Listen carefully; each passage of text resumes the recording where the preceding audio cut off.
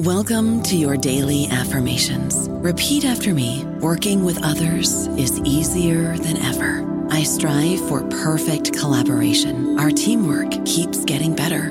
Yeah, affirmations are great, but Monday.com can really get you the teamwork you desire. Work together easily and share files, updates, data, and just about anything you want all in one platform. Affirm yes to start, or tap the banner to go to Monday.com. It is Ryan here, and I have a question for you. What do you do when you win? Like, are you a fist pumper, a woohooer, a hand clapper, a high fiver? I kind of like the high five, but if you want to hone in on those winning moves, check out Chumba Casino. At ChumbaCasino.com, choose from hundreds of social casino-style games for your chance to redeem serious cash prizes. There are new game releases weekly, plus free daily bonuses. So don't wait. Start having the most fun ever at ChumbaCasino.com. No purchase necessary. VGW. Void where prohibited by law. See terms and conditions. 18+. Hello, everybody. This is Marshall Poe. I'm the editor of the New Books Network, and I'd like to tell you that we have a new and improved website. It has two new features that we think you'll love. One of them is a vastly improved search engine, so that when you type in keywords, you'll get a bunch of episodes really quick. The other is the ability to create a listener account. And in that listener account, you can save episodes for later listening. So you can create a kind of listening list. We think these features are neat, and we think you'll enjoy them. Please visit the site today. Welcome to the New Books Network. I mean, you can hear me. Yes, I can hear you. All right. I'll edit this out. I'm just hoping that this is recorded somewhere. So I'm going to do while we're getting ready, tell me about what you've been doing. I already know what I do. Yeah, well, you're a busy guy. Yes, I am. But it has been it's been more my personal life that has been dominating things. I haven't been, really that productive lately. I get 38 articles on economic history from you every week. Well, yes, but that's good, by the way. Yes, but it's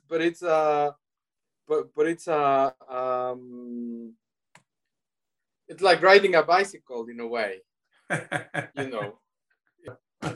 Okay, now we're in business. Okay, let me give it three seconds for a pause. I'm gonna edit this out. Hello and welcome to New Books Network in History. This is Bernardo Batis Lasso, and today we have the pleasure of having James W. Cortada as our guest, talking about his latest book, which is IBM, The Rise and Fall and Reinvention of a Global Icon. Jim, thank you very much for being with us today. My pleasure. Jim, you have been able to combine your work as a historian with your work at IBM. So would you please tell the audience a little bit about that and how you progressed and how you became and moved from one area to the other? Well, you never left one, really. Yes, when I joined IBM in 1974, I had a PhD in European history. And I made a decision that I would not give up my love of history after joining IBM, and that I would continue to do research and writing on history like a hobby. Some people paint, some people are in sports. I decided I would do history. So, but at the same time, I followed the advice that my father gave me, which was commit myself completely to the development of my business career at IBM. Right. Do not compromise that. Buy into the culture, embrace its values, embrace the aspirations of people who want to be successful in the company. And I did that. And I spent 38 years at IBM, most of it in sales and sales management and executive management and in consulting. I had a wonderful career at IBM, the way an IBM employee would understand it. But at the same time, I had this hobby. About 4 years into IBM, around 1978, I realized that nobody was writing on the history of computing. I mean, there was 1 or 2 scholarly books a year, and they were on technology. And about every 3 or 4 years, some engineer would attempt to write some history. But I was a professionally trained historian, and I kept writing on European history. And I said, there's no competition here.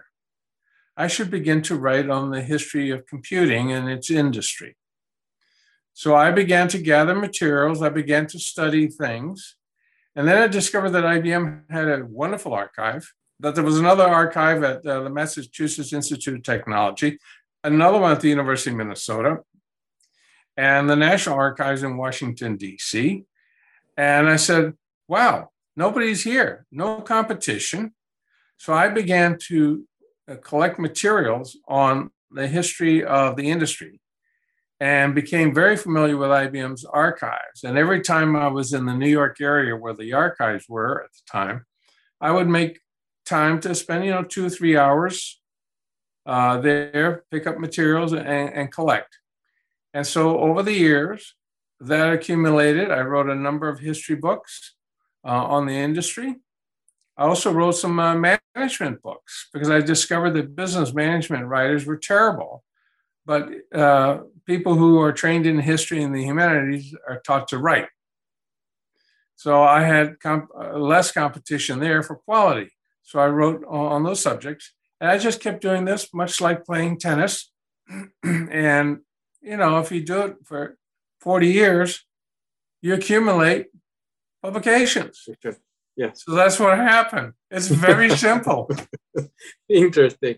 And how did you approach or make an acquaintance of Alfred Chandler? Because you work with him, and I don't know to what extent you kind of alerted him to the computer industry, because there is not a change, but it's one of the things that kind of appears at the late stages of his writing, and one of the first steps that he does there, he does that with you, at least. Yeah. So what happened was, in 1978, this is an important date, I came across his book, The Visible Hand. I did not know Al Chandler. I did not know that he had won the Pulitzer Prize for that book. I did not know that he was the god of all business historians. All I knew is that this guy was up at Harvard and had written what I thought was a really good business management book. Remember, this is when I was just beginning to study business history. Up to this point, I knew about Franco, I knew about the UN and everything else, but not about. So he was just another guy. And I read his book and I really liked it, but I had some questions. I said, let me give him a call and see if he'll answer my questions. So I called his office and he was in. I introduced myself. He probably thought, well, who is this guy? And got to talking. He was, and then he started asking me questions. So he found out I had a PhD in history, that I was a sales manager at IBM, so that's, contradictory right there. That I had published a bunch of stuff, and that I was interested in business history, and I asked, obviously, questions that were intriguing to him. Well, that started a relationship. One thing led to another, and at the end of the 1990s, I had decided, by this point, I had written a number of books on business history, and I approached them and said, a big open question here is we don't understand how information is flowing through American history, particularly in business. And I'd like to write a book on it, but I don't know enough to do it. Why don't you and I collaborate in getting all the experts at that time to contribute chapters? He said, well, you can do that. I said, no, you don't understand. They don't know me. But if you invite them to participate, they will. And I'll do all the grunt work, all the back office work and everything else. So he agreed to that. He loved the topic. It took me 15 minutes only to sell it to Oxford University Press. It was my publisher at the time. only 15 minutes. And so the book was a success. And then I went to him for advice on my next books.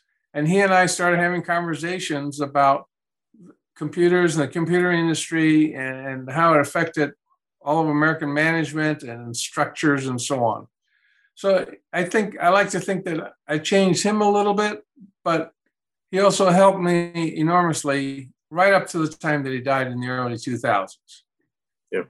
Now, what was really funny was when I published my first really big, important book on history of computing, which was before the computer, with Princeton University Press. Up to that point,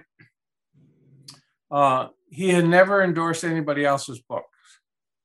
My editor sent the page proofs over to him to look at, and he said he'd be delighted to endorse the book. When he endorsed the book, on the back of the jacket where it says, this is a good book, read it, everybody, that kind of thing. Everybody looked around and said, who is Cortada? Yeah. Chandler won't endorse my book, but he'll endorse Cortada's. Who's this guy? I started getting phone calls. So he made me. Yeah. As they say, in the mafia, he made me. Yeah. So that's Al Chandler. I love the man. Excellent. Excellent. Well, that was a super anecdote. Thank you very much, because it always intrigued me how that worked. But coming back to the book, I mean, obviously, as you have advanced, it was something that you never really left, and clearly your list of publications made a record of that. But how was it that you came to the idea of writing a book on IBM, knowing that would probably close the doors for you with other IBMers until they retired? I knew probably 25 years ago that someday I would probably write a history of IBM. I read everything that came out on IBM, including all those wonderful technology histories by Emerson Pugh. We became friends over the years. And in 1995, he published his history of IBM. I knew Bob Sobel, who was a professional historian. He had published a history of IBM in 1981.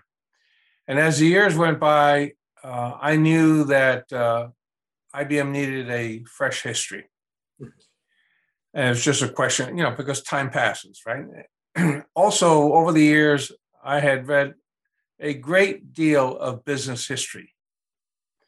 And very few people had touched IBM who were professional historians. So there were a lot of issues that were not being discussed, by technology historians and so on about IBM. And as I stayed at IBM, I realized that nobody understood the company well enough who was outside of it because of its strong culture. They were missing it. They got close, but they didn't quite get it right, So I knew I was going to eventually write a history of the company. It was just inevitable. And people would start asking me, well, Cortada, when are you going to write your history? I said, well, I can't write it while I'm an employee. That's inappropriate. No bueno, as they say, right? Right. But I began to collect materials with the permission of the archivist. Mm-hmm. So I went through 3 archivists over the years, gathering materials, some of which I used in other books, and some of which I set aside for someday writing this book. And I kept buying whatever came out, and if I saw newspaper articles or magazine articles, I collected. So I built quite a file. So then I retired at the end of 2012. And working at IBM is very pressure-filled. So I needed about a year to sort of get some distance. After you were a university student, that first year afterwards, you said, wow, what just happened to me, right? And right. Well, I just went through that. I felt like I had just graduated from IBM University. And it taught me a great deal about life and business and history. But after a year, I began to think, well, maybe now is the time to start work on such a book. So I began to, do the usual things of building the outlines, figuring out what I was missing, having conversations with people.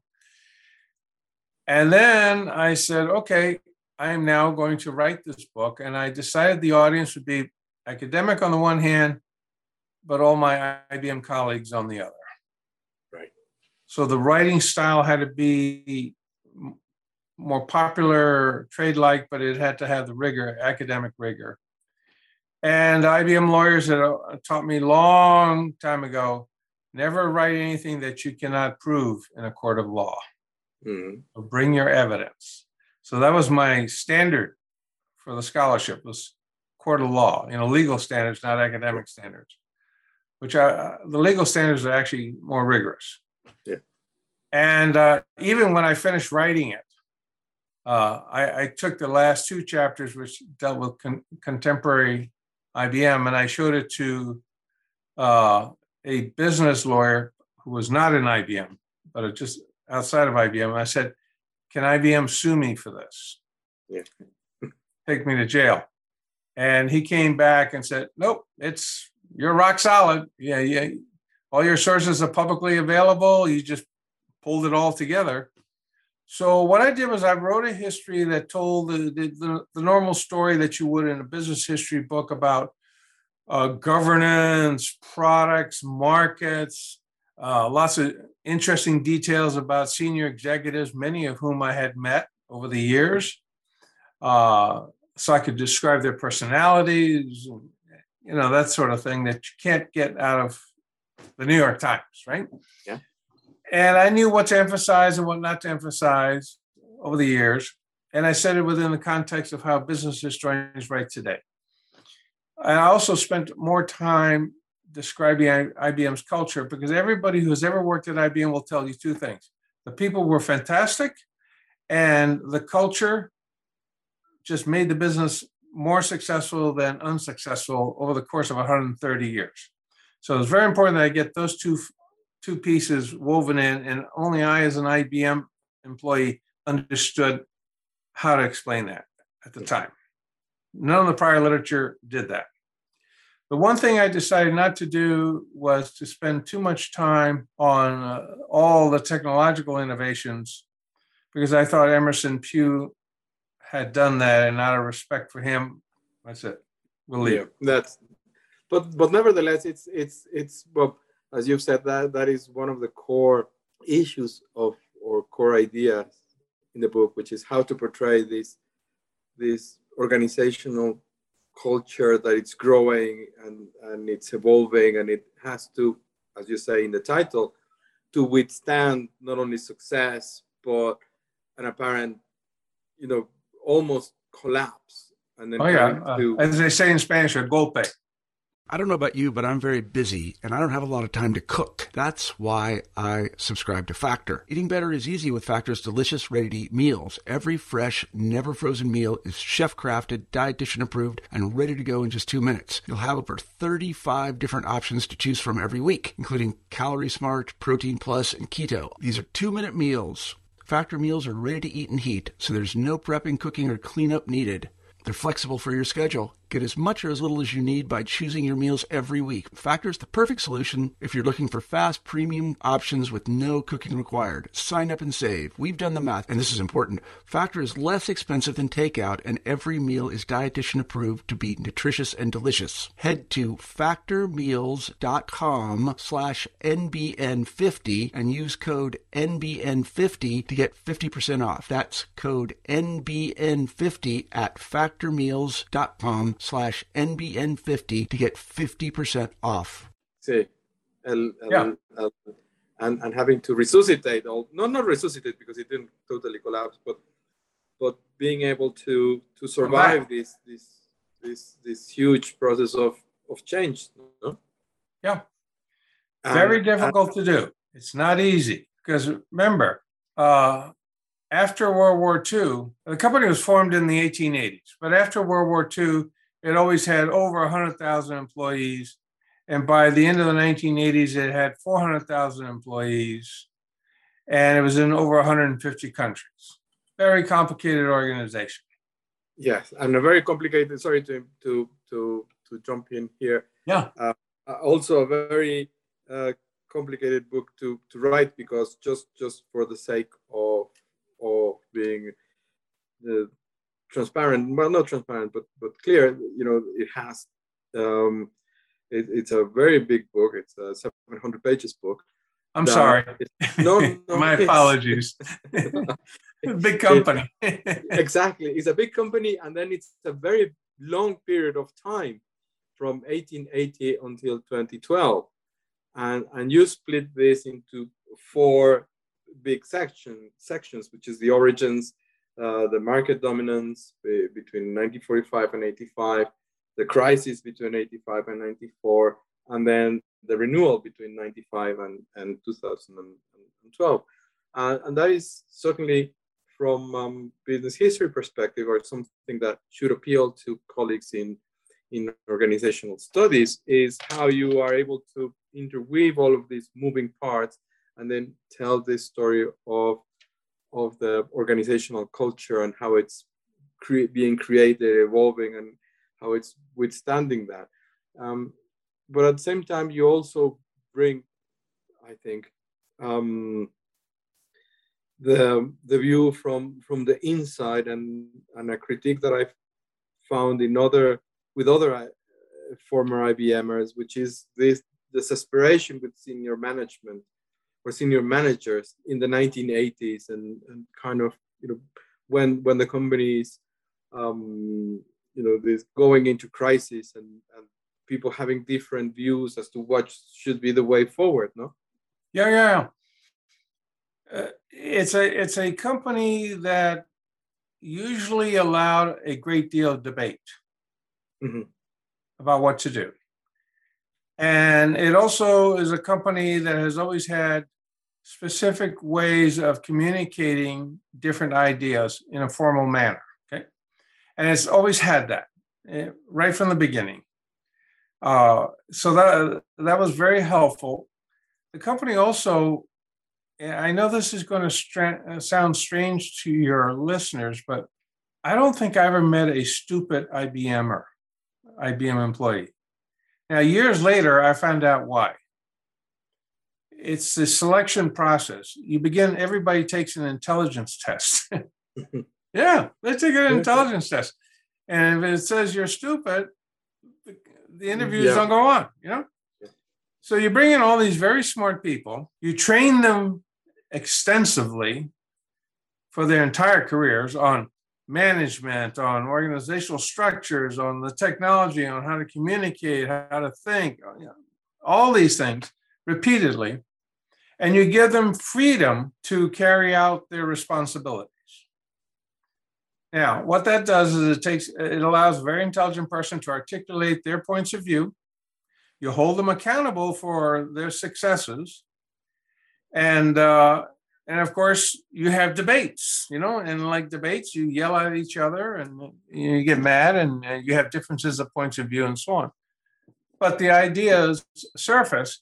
Once an idea has been agreed upon, then implementation of it goes very quick in any period, because part of all the debates about what to do, even in the periods of crisis, also involve things like, well, if I were going to run this company, here are the 5 things I would do, and here are the 4 people I would have working on. So there was a plan, always a plan, So once an idea was accepted, the plan that came with it was also accepted.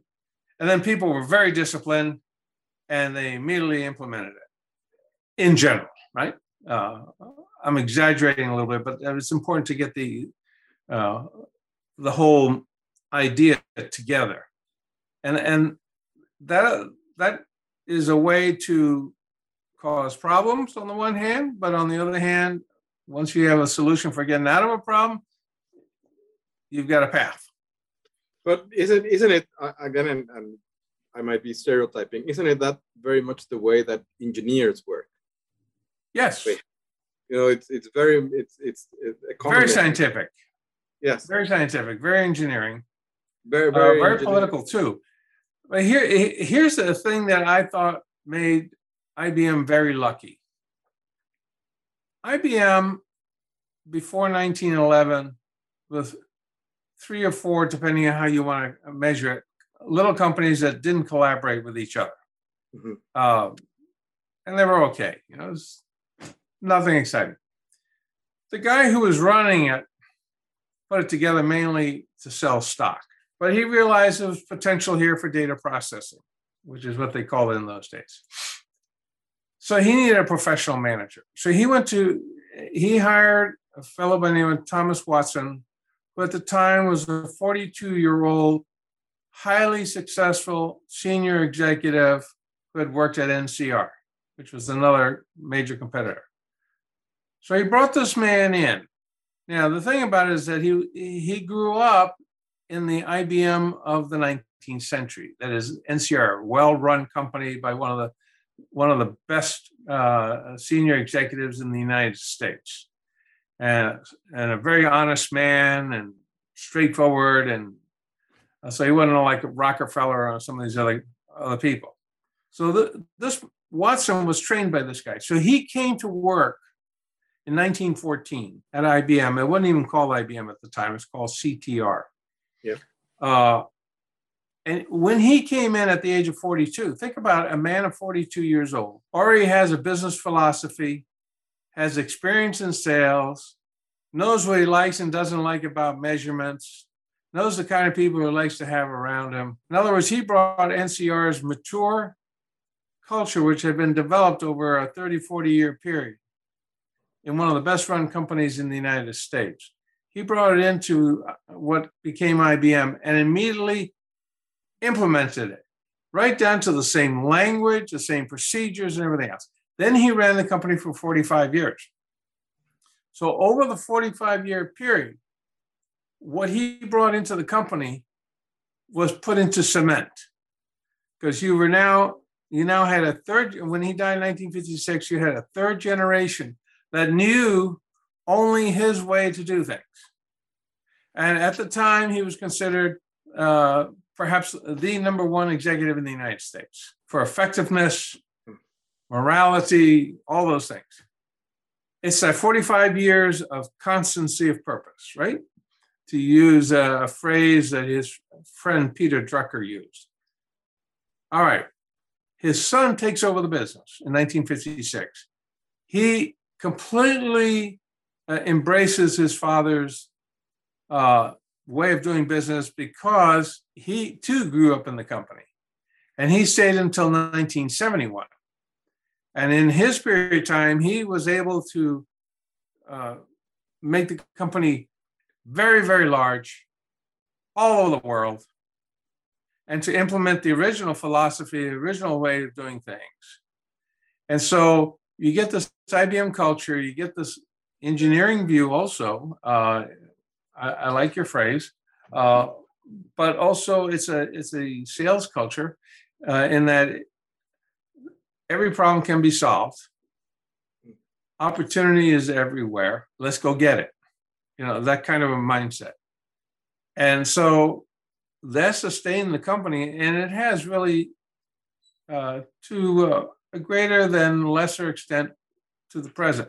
A lot of superficial things on the outside that people complain about disappeared. You know, and the one major thing that disappeared, certainly by the end of the century, was that Watson Sr. never liked to fire people. He wanted to hire you to come in and stay for life. Mm-hmm. But you have to give your body and soul to the company in exchange. You know, it's like you become a priest, you're a priest 24 hours a day, 7 days a week for the rest of your life. It's that kind of, but you'll never go hungry, you know, and you'll be properly paid. Well, that piece of the culture went away at the end of the 20th century, as it did for many other corporations, and that created all kinds of changes at IBM. But there was enough of this core about ideas, about smart people, about how to implement things that has continued to the present. Even with the introduction of many tens of thousands of new employees that were professionally hired into the company. And in that sense, or moving from the organizational culture, which is a very, you know, as I said, is one of the main things that stand out. What do you think that the general public will find interesting in reading the book or reading parts of the book? Yeah, I'm glad you mentioned parts, because I designed the book so that you did not have to read the whole thing. In fact, in the preface, I tell you, if you're an employee, here's what you ought to read right now, and then go back and read the rest. If you are a retired employee or retired customer of IBM, read these chapters first, then read the rest. And if you're a historian, I'm sorry, you have to start on page 1, right? Yeah. So the way to answer your question is, how did retired IBM employees read the book and react? That may be the honest test that I have. I've heard now from well over 200 retired IBM employees. Some of them have been retired for 30 years, in their 90s. What they liked was what they call, it's an easy read. It was not academic language. I wrote it almost the way I'm talking to you now, not with a lot of fancy vocabulary. And when I introduce a business term, I defined it as it was known at that time. So within a historical perspective. And I made sure that I didn't spend too much time in extreme detail. I spent more time giving you a quick overview of something and then explaining why that was, and then toward the end of the book, the implications for other companies and other employees. Now I'm writing a sequel, which is more on the culture of the company. That will be more for the public. Anybody who isn't interested in computer technology and so on, because I find that rather boring. And the reason why is because when I was a salesman, I had to explain to non-technical management why they should spend $1 million on an IBM computer. And going in and telling them feeds and speeds and what DASD does and CPUs and all that, they don't want to hear that. They want to know, how many answers am I going to get out of this machine every month? Right. So that taught me how to write this book. Yeah. It's as the old expression goes, my mother would like it. It's somebody who knows nothing about computers, somebody who doesn't know how large corporations run. I write it for them.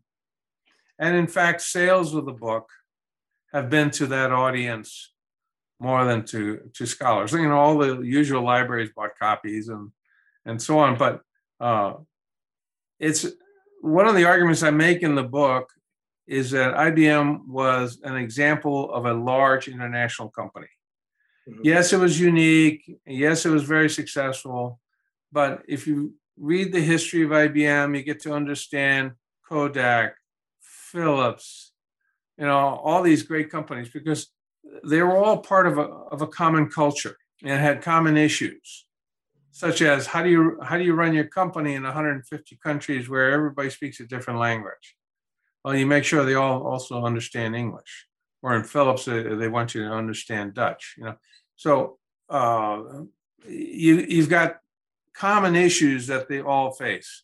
So when you read the book, you get exposed to Citicorp and Philips and all these other companies in a similar way. And I wanted that also for the historians who, if they go write a good history of General Motors, we don't have a good history of General Motors, they would know what issues to discuss. And if they wrote it in a friendly style, there are hundreds of thousands of retired General Motors employees who run out and buy it, or should buy it. Or should buy it, yes. But okay, not but. You've talked about collecting material throughout a very long period of time, making use of that material, making use of your own insights. Were you tempted at some point of using or interviews or oral histories, talking to other people, to other former employees, and not only passing them chapters, but actually systematically collecting the reviews and adding to, Yes. to your voice. Mm-hmm. Yes, I did. Even while I was at IBM. Mm-hmm. On occasion, I would talk to people who I thought were pivotal, and I would tell them why.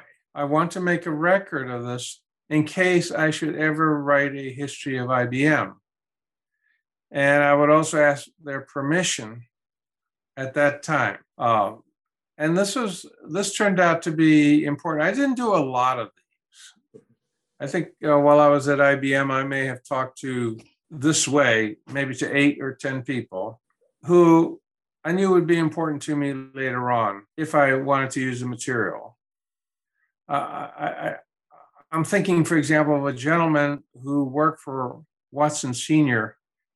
As his executive assistant late in Watson Sr.'s career in the 1950s, who I met in the 1980s. He had been retired for many years. Very old school IBM, a thin man with white hair, dark blue suit, starch white shirt. I mean, this is the way he was dressed when he was retired. I mean, talk about IBM culture. Yeah. And we spent, I don't know, over the course of 2-3 days, maybe 6 hours, talking about what IBM was like. And he had joined IBM in the 1930s. Right. So he exposed me to IBM in the 30s, 40s, and 50s. And then I think he retired around 1960 or something. So there were a number of these individuals. And then, of course, after I retired, I talked to some other people. However, even in the years that I was at IBM, I sometimes would be in meetings where something historically important took place. Mm-hmm. And I would write notes of those meetings. As was my habit in any meeting, I took notes, much like a university student with those little spiral binders, And I have all those from 1974 to the present. I use them at work as work. So if you call me up and say, "Hey, Jim, what did we agree to last Wednesday?" And I open up my little notebook and I said, "We agreed to 3 things." He said, "Oh, yeah, I forgot the third one. Thank you." But if it was historically significant, I would draw a little star. And that might only happen once a year, But I would know that if I ever were to write a history of IBM, I might want to go to that notebook, that page, and I bent the page over so I didn't have to, keep turning all the pages. And then, of course, I interviewed some people formally after I left IBM. Right. I don't know whether that answers your question, but that's how I did it. It is. No, it is. It does, and it shows in the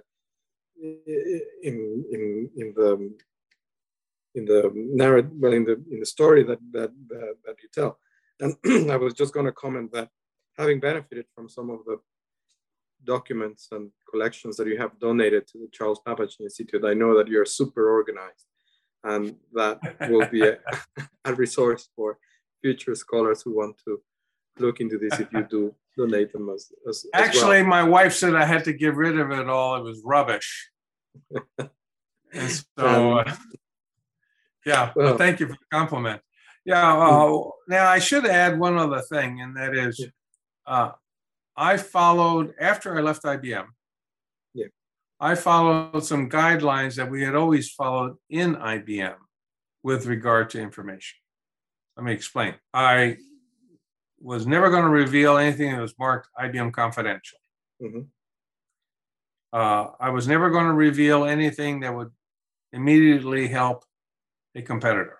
So I know things that are going on in IBM today, I won't tell people about it until that competitor is gone and dead and whatever. And I never exposed any information that belonged to a customer of IBM. And even in this book, I followed those 3 rules. Those are 3 rules we all live by at IBM with respect to sharing of information, especially outside of the enterprise. And I thought those are very good rules to go by, and it did not hurt the book at all. Right, really good. Thank you very much. Well, Jim Cortada, you've always told us about, or that you're working in a second volume or a second version of this for a wider audience. And I want to thank you for giving us the time today when we look forward to reading your next book, as thoroughly as we've done this one.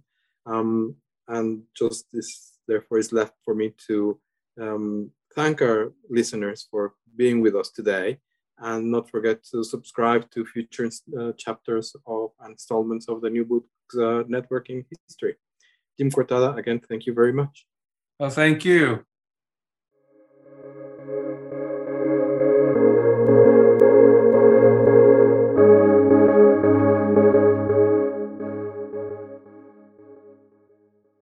With the Lucky Land Slots, you can get lucky just about anywhere. This is your captain speaking. We've got clear runway and the weather's fine, but we're just going to circle up here a while and get lucky.